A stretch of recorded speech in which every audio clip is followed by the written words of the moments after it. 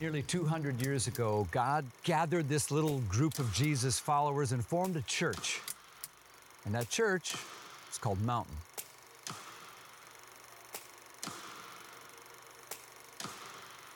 For 198 years, God's mission through Mountain has been unstoppable.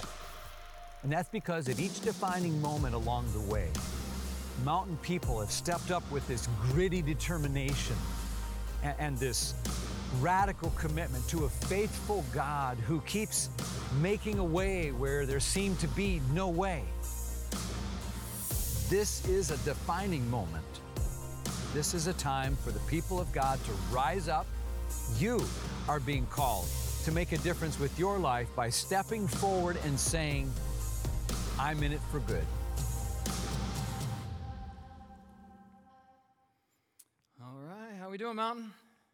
All right, hey, good to see you. Welcome to all of our campuses. Let's give a big shout out to all of our campuses: Abingdon, Edgewood, Aberdeen, Mountain Road. If you're watching online, a big welcome to you. You're in the right place, okay? We've been in this series called Unstoppable Good. We're talking about this whole journey that we've been on together as a church on what it looks like to be in it for good. It's been a really fun journey. Let me just encourage you. A couple of quick reminders, okay? If you don't have one already, make sure you grab one of these guidebooks. It's going to be how we navigate this series together.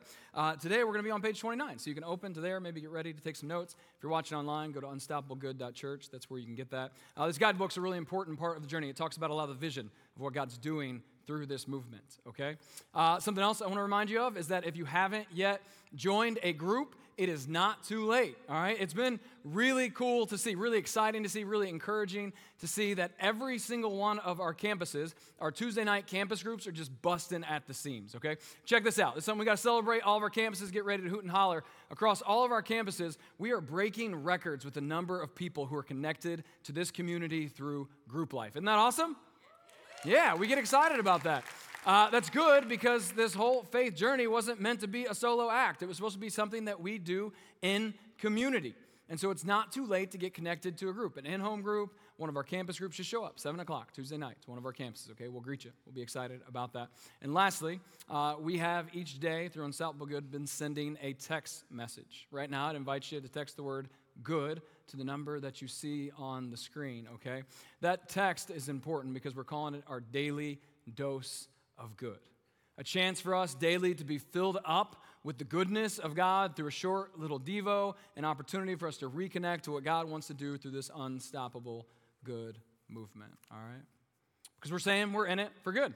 That's what this whole thing is about. It's about that because ultimately that's what Jesus said. Jesus said he was in it for good, for our good, for the good of the world. Thus, he's calling us to the same, to say ourselves that we are in it for good.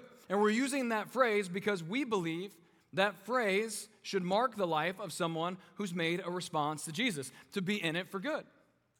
And what do we mean by this? Well, in it, we mean like we've experienced the goodness of God. We've experienced the love of Jesus. We've experienced his generosity and his kindness and his grace, and that has transformed us. So we say that we are in it. What we're saying is like we are in the gospel, and the gospel has permeated every single aspect of our life. And it is everything.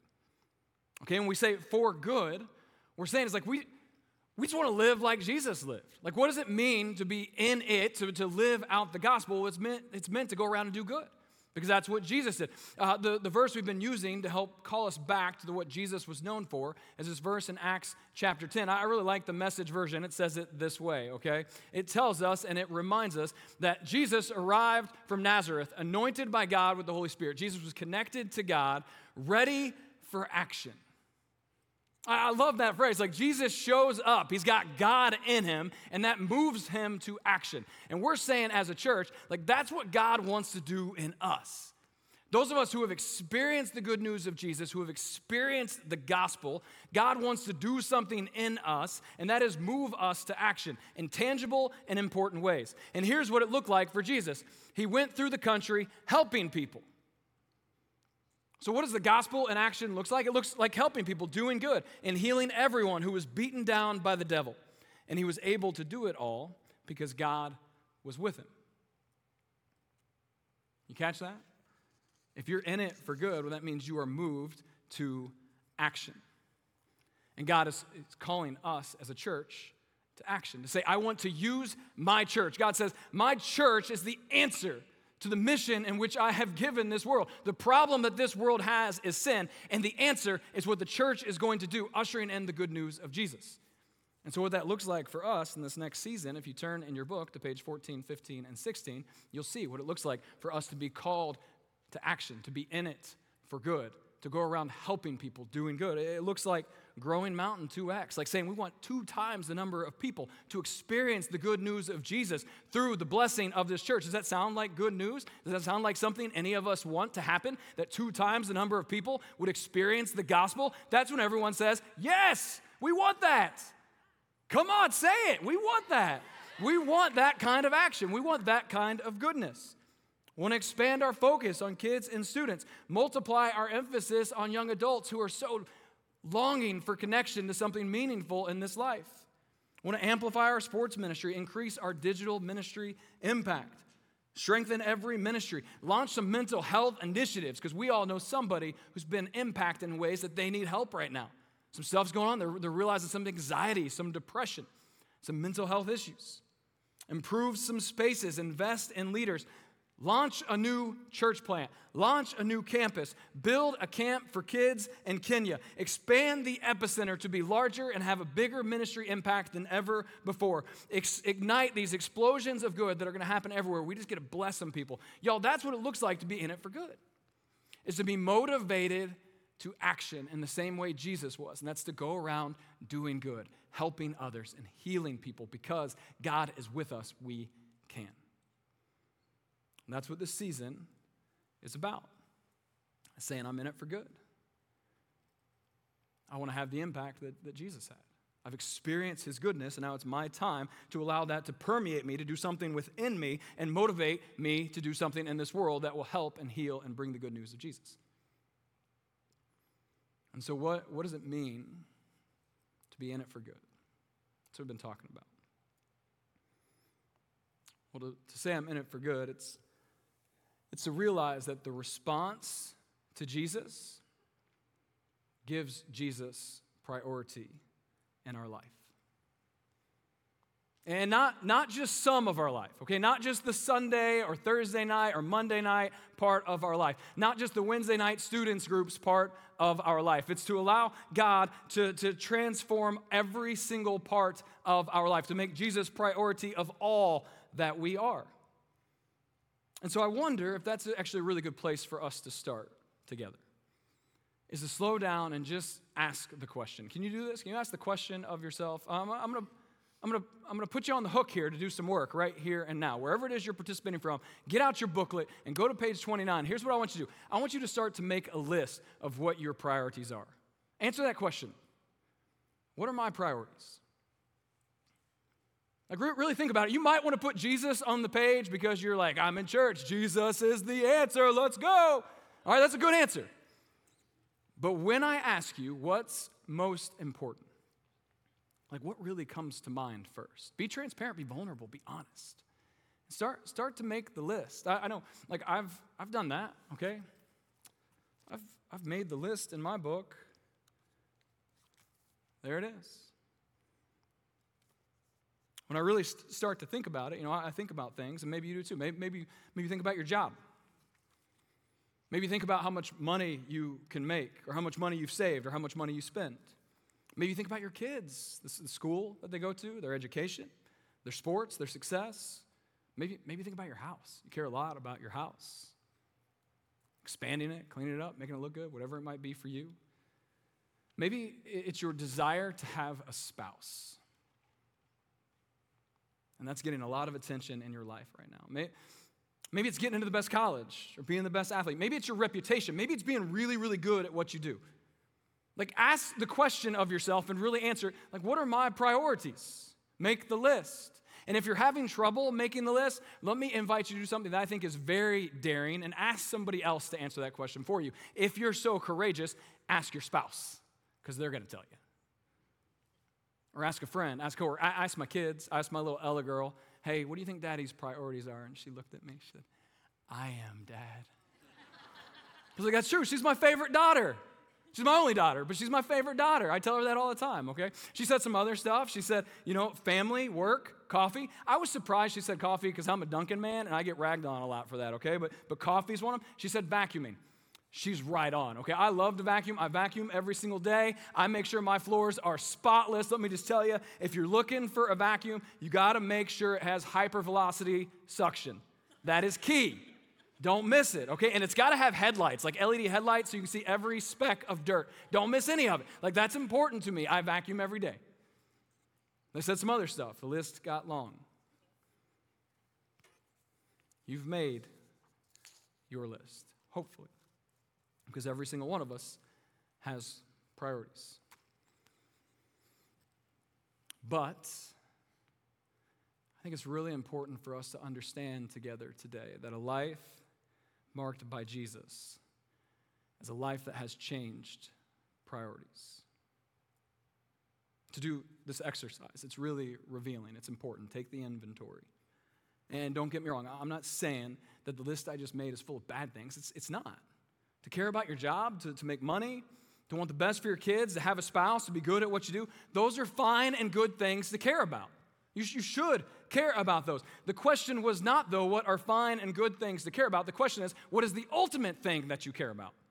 Call that into question, because ultimately, the ultimate thing you care about will factor into everything else on the list. I mean, think about this. If money is the most important thing, if it is the ultimate thing, then the rest of the list is going to be viewed through that lens. It's going to change the way you interact with the rest of the list. If your kids is the ultimate thing, if they are the most important thing, that's going to change the way that you interact with the rest of the list. Like, what is the most important thing? What is the ultimate thing? Because to be in it for good means that we're choosing that the ultimate thing is not about us. Like, don't miss that.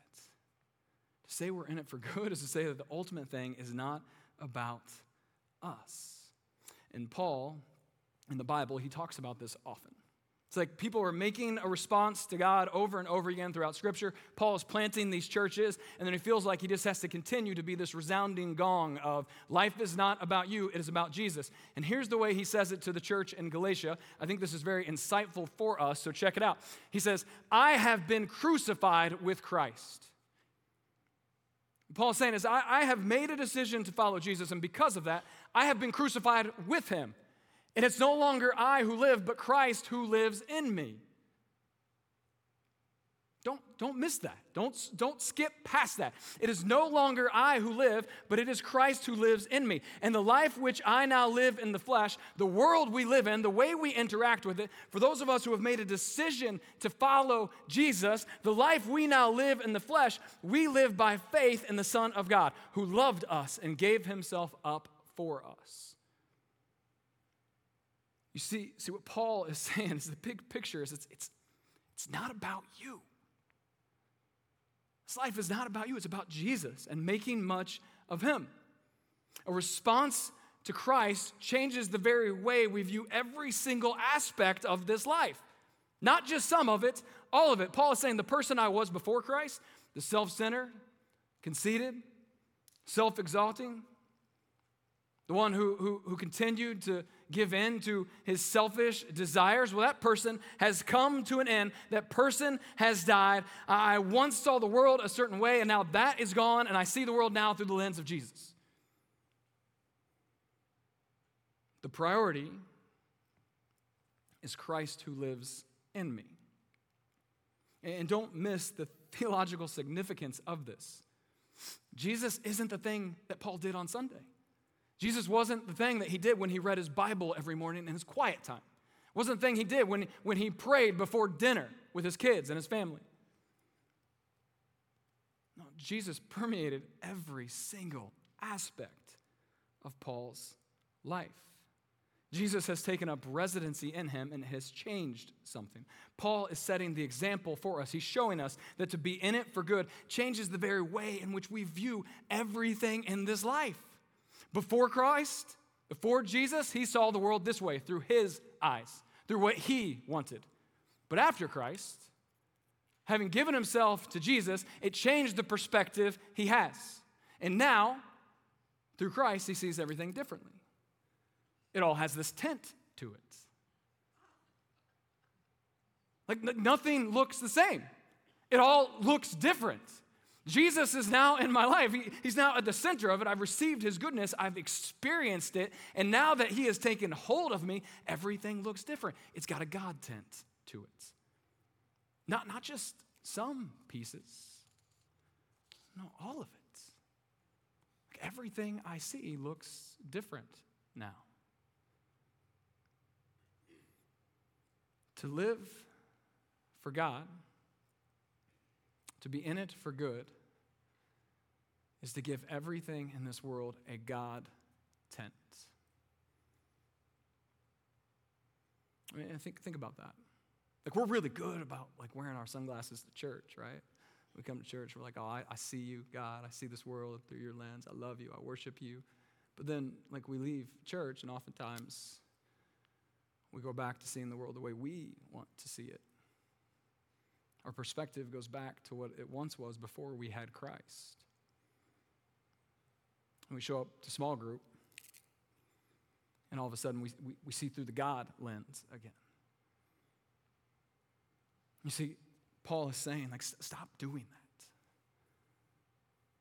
Stop making other things more important than Jesus, but instead see everything in this world through the lens of Jesus, both the mundane and the big, both the significant and the small. Whatever it is in this life, look at it through the God lens. God is tinting all of it. Like, I play basketball on Wednesday mornings at 5:30 a.m. every single week with a bunch of guys. Some of them go to church, some of them don't. And I could very easily walk in there like this.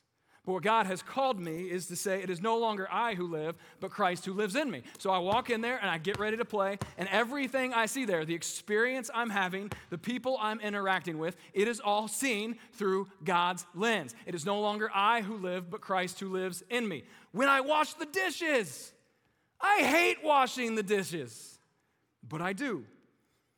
It is no longer Christ. It is no longer I who live, but Christ who lives in me. And so when I wash the dishes, I can see a task as mundane as that through the lens of Jesus, through the God tent. When I go to work, all right, like I want to do good and important and hard work. When you go to work, are you a different person? Are you seeing the world differently? Or are you seeing it through the lens, through the tent of God? When I get on the floor and I play with my little 3-year-old, you know, it would be so easy to separate that out. But no, God calls us to say, you know, it is no longer I who live, but Christ who lives in me. And so I get on the floor and I play with my kid, you know. There it goes. Still going. Uh-oh, it crashed. This changes everything.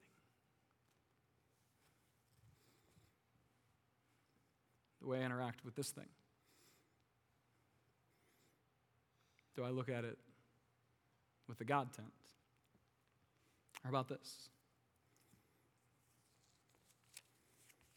The money that I have. I never have cash on me, but I do today. Like, do I look at this with the lens of Christ? It is no longer I who live, but Christ who lives in me. Or maybe use one of these things.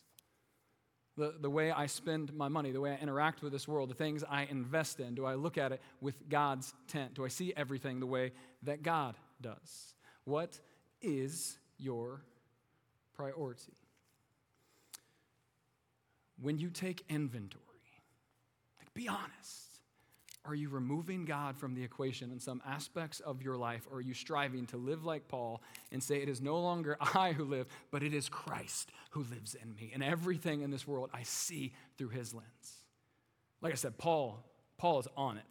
And he's talking to this guy. His name is Epaphras. He launched this church in Colossae, and he wrote this book of Colossians to that church. This is a brand new church. It's a church planted by this guy, Epaphras. And as he's talking to him, he comes and he delivers this message to Paul while Paul is in prison. And he says to Paul, like, hey, the church is doing pretty good. All right, the church is doing pretty well. But there are some cultural pressures that are like pushing against some of the people who have chosen to follow Jesus, and it's making them not make Jesus such a priority in their life. Does that sound familiar to anybody? Have you ever experienced that yourself? Like there's some cultural pressures that maybe make you want to make less of Jesus. And so Paul, he writes this letter to the church, and he writes this letter to encourage them, to challenge them in their devotion to Jesus. And he says this, he says, since the day we heard about you, we've not stopped praying for you. We continually ask God to fill you with the knowledge of his will through all wisdom and understanding the Spirit gives, so that you may live a life worthy. Not part of your life, so that you may live all of your life worthy of the Lord and please him in every way, bearing fruit in every good work. Whatever the cultural pressure is, Paul is now pushing against it. He's saying, no, don't sacrifice any part of your life. All of your life is meant to be given to God. Give him glory. See all of this world through the God tent. He says, like, if you're still not there, can I just maybe give you a reason to? And here's what he says to the church. He says the Son, that's Jesus, okay? The one that we've made a response to.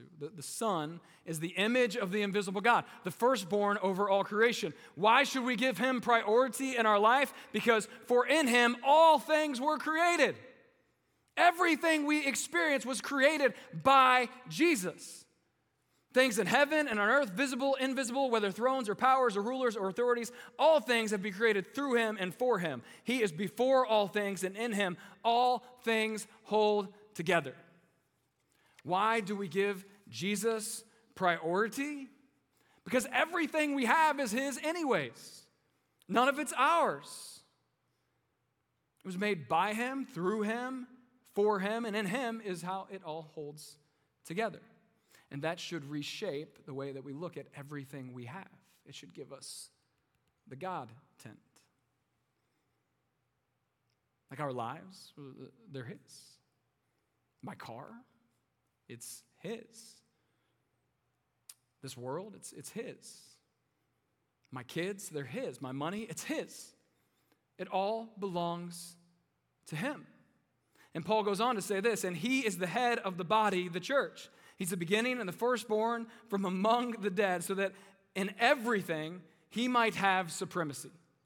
Like, as you know, the church is like us. Like, we're the body of Christ. Y'all, that's us. That's something to be excited about. Like we are the body of Christ. And he says, each one of you are a part of the body. Some of you are fingers, some of your toes, some of your kneecap, like some of you are an elbow, whatever it might be. But at the head of it all is Christ. He is before all. He is in all. He leads this thing. He's the most important feature of the body. So that in everything in this life, he may have supremacy. Christ is in all. He is all. Everything we have is his. And if that's true, then that changes the way that we view this world. It gives everything a God tent. Maybe you've heard it this way before, like we're just managers, God's the owner. You heard that saying? Like if you watch one of those shows where there's a restaurant that's falling apart, and so they bring out an outside consultant in who's there to fix the restaurant. So he comes in, puts up the hidden cameras, and he starts watching everything going on. And one of the first things that always happens in that show is they realize like the manager isn't managing well. The manager's either like ordering too much food or has too many people working or is giving stuff away. And so the first thing they always do is they have to retrain the manager or fire the manager. Now, think about that for yourself for just a moment. Are you a good manager? The life that God has given you to steward, are you a good manager of it, or do you need to be retrained? Or if you were the owner, would you fire you? Or if you were God, would you give you more to manage?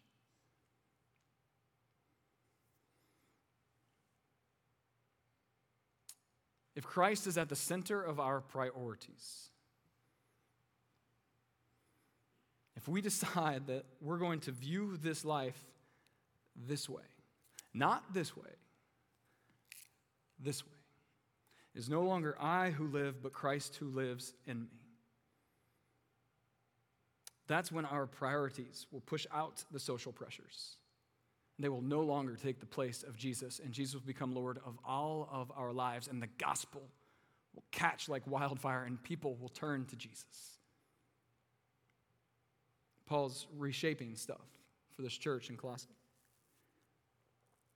He says this in chapter 3. He says, since then, like those are some heavy words, okay? Since then means like there's some implications here. Get ready. Since then you have been raised with Christ. Set your hearts on things above. The heart is the word that would be used to like encapsulate all of who you are. Set all of who you are on things above, where Christ is seated at the right hand of God. Set your mind on things above, not on earthly things. For your old self is dead, it is gone. It is no longer I who live, but it is Christ who lives in me. And that changes everything. Turns our priorities upside down. Since then is the tent by which we see this life. Since then, you have been raised with Christ. You realize nothing is yours. It's Christ. It's Jesus's. Jesus is first. You are not. Therefore, how do you interact with the world? Because now, through the God tent, you realize that none of it's yours anyways, and you start to see through the eyes of God what the world could be, what the kingdom of God looks like. And it's a kingdom of mercy. It's a kingdom of generosity. It's a kingdom of forgiveness. It's a kingdom of love. It's a kingdom of graciousness. It's a kingdom of God's goodness. Christ has brought that in, and now he says, here, those of you who have experienced the goodness of God, and you're now seeing this world through the God tent, this is your mission to carry forward through my church. Make him priority and see what happens. And as we view the world through the lens of God, it should create some kind of urgency in us. Because we've experienced the gospel, the good news that saves us. To be in it for good, it's about each of us giving God priority in our lives. Letting God do something in us to shape us to look more like him so that he can do something through us, bring us to action, to go around doing good and bringing the good news of the gospel into all aspects of this life. Not just some of them. What's your priority? Make your list. But let me ask you, is Jesus just one of the things on the list? Or is he the way that you view the list? Because those are two radically different things. Make the list. Ask a friend, ask a spouse. But if you really want to know where your priorities are, you ready for this? Like, go to bofa.com and log in, all right? Like, look at your bank account. Because that's going to tell you a lot about what's most important. We know it will. You've heard the phrase before, put your money where your mouth is. Like, if you believe in something, you invest in it, right? Just examine the way you spend your money. If you believe in something, you invest in it. What does your money say about what you believe in? About where your heart is, about where your mouth is, about where your priorities are. The money piece is huge for us. So many of us, we say, we want to look at this world through the God lens, except when it comes to our finances. Like, don't bring that into it. Don't go Jesus juking me now. I was with some friends at a fire a couple weeks ago. We were just hanging out. We were cutting it up, having some fun. And all of a sudden, I got real serious. And everyone, like, killed the mood a little bit. And I was like, sorry, I didn't mean to Jesus juke you. And one of the guys sitting next to me was like, bro, there's no such thing as a Jesus juke. Like, we are Christ followers. All of our life is about him. And if that is true, there is no Jesus juke to be had. If you see the world this way, if you see the world through a God tent, then the way we view our money, the way we view how we use our money, the way we view our generosity is not about juking anyone or anything, but rather it's about trying to see the world the way that God sees it. And few things show what's most important to us quite like how we spend our money. Let's just be honest about that. And that's why the Bible, it talks so much about it. That's why the Bible talks about our finances, why Jesus talked about money more than anything else, why Paul goes there often. Because our finances are a true indicator of how we view this world and where we're setting our eyes and by which lens we view everything.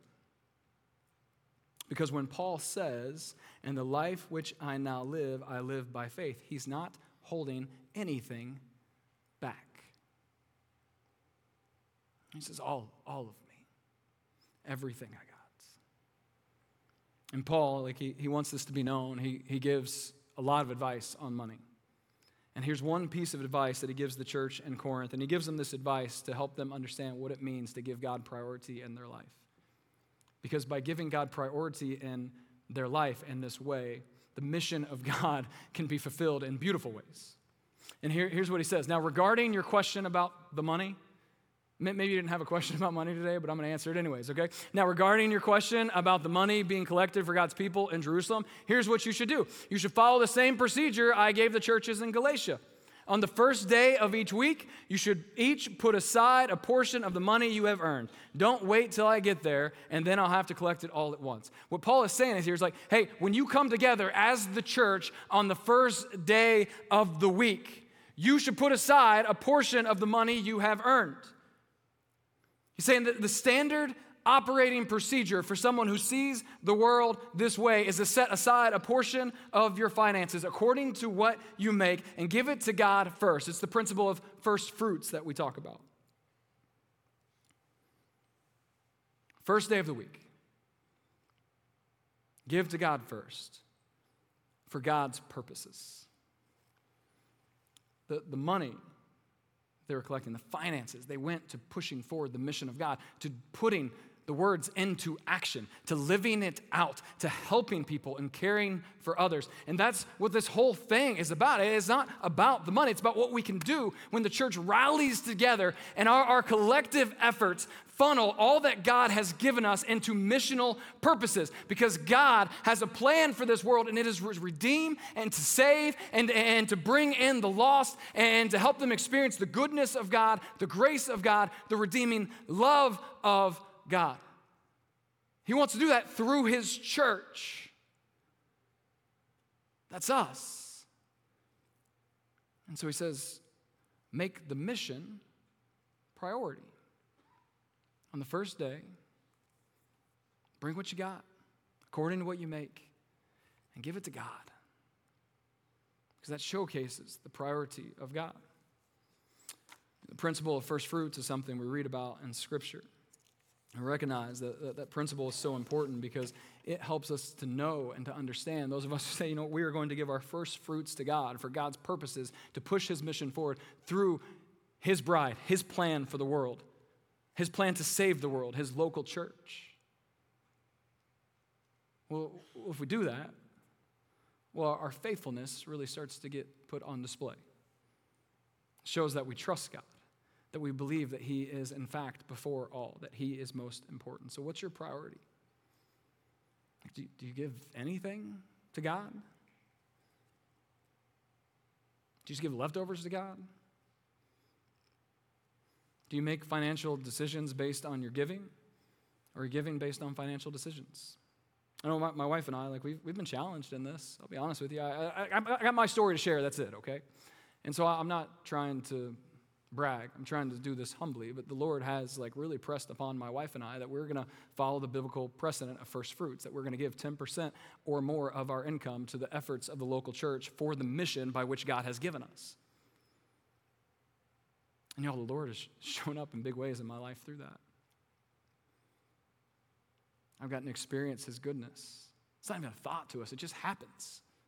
It's priority. And invites you to consider, are you making God the priority of your life? Because the God tent, it's in everything. It's in basketball. It's in washing the dishes. It's in playing with my kids. It's in my work, and it's also in my finances. I want you to hear the story from Cleo. It's a great story about the journey that she went on to realize that God needed to be priority in her life in the way of giving. Check this out. Look, I need to go find an outfit because I was like, what do I have to explain? Oh my gosh. I was like, it's a good thing you told me because, look, I dress up. I'm Cleo Simpson. I've been coming to Mountain about 12 years now. I'm good to the Edgewood campus. I come from a family that education excellence is key. So I remember my daughter was always a straight A student, well, both of my kids. And I was like, you know what? I don't feel like they're teaching her enough at this school. So she started tutoring. When my son comes along, he's straight A's, and I added him to the tutoring. And my niece came along, and I added her to the tutoring because that was very important to me, that they were excellent students. I valued that a lot because that's how I grew up. And I remember Ben preaching a sermon, and he talked about tithing, you know, the 10% tithes, like to be obedient. That's what God's word says. And I remember saying, because I had never not given, I just never got to the 10%. I was like, 10% gross or net? Like, I mean, 10% is a lot, you know, like the taxes come out, 10%, are you for real? So I went home that day, and I was convicted that day. And I remember that Ben said in that sermon also, he says, you don't even have to give it to Mountain Christian. If you feel like you want to give it to an organization, you want to give it to somebody who's poor, do it and test God and see if God will not open up the floodgates of heaven for you. I was convicted. I went home, started looking at the money, and I was just trying to see where the money went because I was like, I did not know where 10% would come from. And a very interesting thing happened because when I calculated the tutoring, it was more than 10%. I never, ever thought about it. When it came to the tutoring, it was just that important. And I paid it, never thought about what percentage it was. And that was like a link back for me because it was so easy for me to pay that tutoring without questioning when it was so hard for me to be obedient to God. And God was the one that made my children smart anyway. So he's sitting there like, hey, I already gifted you. But I was so concerned about making that gift better than God even made it. So for me, that was my moment. And I said, I'm gonna do it. And it really was not a even prove me kind of thing. It just made me realize what I valued. And I realized, yeah, I value that over God. So I made the shift. God is not stagnant. You know, his kingdom is not stagnant, it's always growing. There's always room to do more. There's always room for us to stretch, for us to reach people. And if we don't do it, then who will? If we don't do it, then who will? And God, when God calls us to things, he's already prepared a way for us. His word tells us he sets a table before us. And if God's table is already set before you, then you can step there. He's going to nourish you while you stretch. He's going to provide for you while you stretch. He's going to do it. I've seen it over and over and over again. So we can't stay the same. We can't all guard our time. We can't all guard our resources. We need to be free with all those things with God and then watch him do what he wants to do. Because all these things that Unstoppable Good is going to do are things that the community needs, the things that we all need. We're all better for it if we stretch. Whether I need the mental health or the Tabitha's house, whatever it is, God has already prepared for that. He just needs people to just step into those roles. He's already made a way for it. He's already prepared all of that. The more your relationship grows with God, he calls you to deeper things. He calls you to greater things. And sometimes greater means your time. Sometimes greater means your money. You know, you can't just always, you can't always want to be great and not be great in the things that God calls you for. So for me, I'm comfortable in God asking me to do more because he has been that good. Like there are areas in my life where I don't even pursue and he pushes me there. If he wants me to give it, he'll provide it. So I'm not worried about that because there are things you don't control in this life. If the IRS comes up and says, hey, your tax bracket has changed, you need to pay them more. You pay them. If God says it's time for you to stretch, you do that. I mean, he's not gonna send you 10 letters in the mail, but he's gonna send you a message and you need to listen to that message. And that's kind of how I feel about it. There are things I don't control. So when God gives me an instruction, I must follow it. Yeah, I love her story. I love what she says. Like, if not us, then who? God has a mission to save the world, and he's chosen to use us. if not us, then who? And that's what this is about. Being in it for good is prioritizing God in a way that he's going to do something in us and something through us. And it's going to take all of us committing and being all in and having urgency around the gospel. You know, a few weeks ago, we took up an offering for what happened in Florida. It was amazing, y'all. Mud's filling people's houses, and our church responds like that. $15,000 in a matter of seconds between all of our campuses, now in play for kingdom purposes, 100% of it in Florida, getting mud out of people's houses. What if we had that same kind of urgency every single week? Because there are people all around us who need to experience the goodness of God, who have mud all up in their hearts. Let's have the kind of urgency that wants to bring the gospel there. That's what this whole thing is about. Let's be in it for good. I want to invite you into a couple things. I want you to pray about this commitment card. All of us got one. And this commitment card is an opportunity for us to say, you know what, God, we realize that you want to use 100% of us to make a difference in this world. And that we bring our gifts to you and we give them to you. We recognize they're yours anyway, so God, use them to make much of yourself. And by doing that, we showcase that Jesus is priority. So I want to invite you, start praying about this. Start praying through this. Pray about it with your kids, with your spouse, with your friends. Start asking God, how do you want me to stretch? God, how do you want me to be in it for good with my finances? Because for us to take the gospel to all the places we feel like God is calling us, it's going to take all of us making God a priority in all of our life. We have an advanced commitment night that's going to happen on the 28th of October, and our students' advanced commitment night is going to happen on October 26th. I'd invite you, if you're someone that's like, I'm in it for good, I'm on mission, I want to do this. I can't wait to see what God is going to do through what God is doing through the Unstoppable Good Journey. I can't wait to see camps be launched in Kenya. I can't wait for that campus. I can't wait for the mental health initiatives. I can't wait to see all these people come to know the gospel. If you're in that category of people who are just jacked up and excited and ready to see the goodness of God put on display through this church, join us for this, because leaders, we go first. We show the way, and we show everyone what it looks like to make Christ a priority in our life. And so save that date. Come join us, because we're going to have a party. And we're going to celebrate the fact that God is in action. Doing good. Let's pray. God, we come before you. God, grateful for your love. God, we experience that. We know it. Those of us who have made a response to the gospel, a response to your love, God, motivate us to action just as you were, Jesus. To make you priority.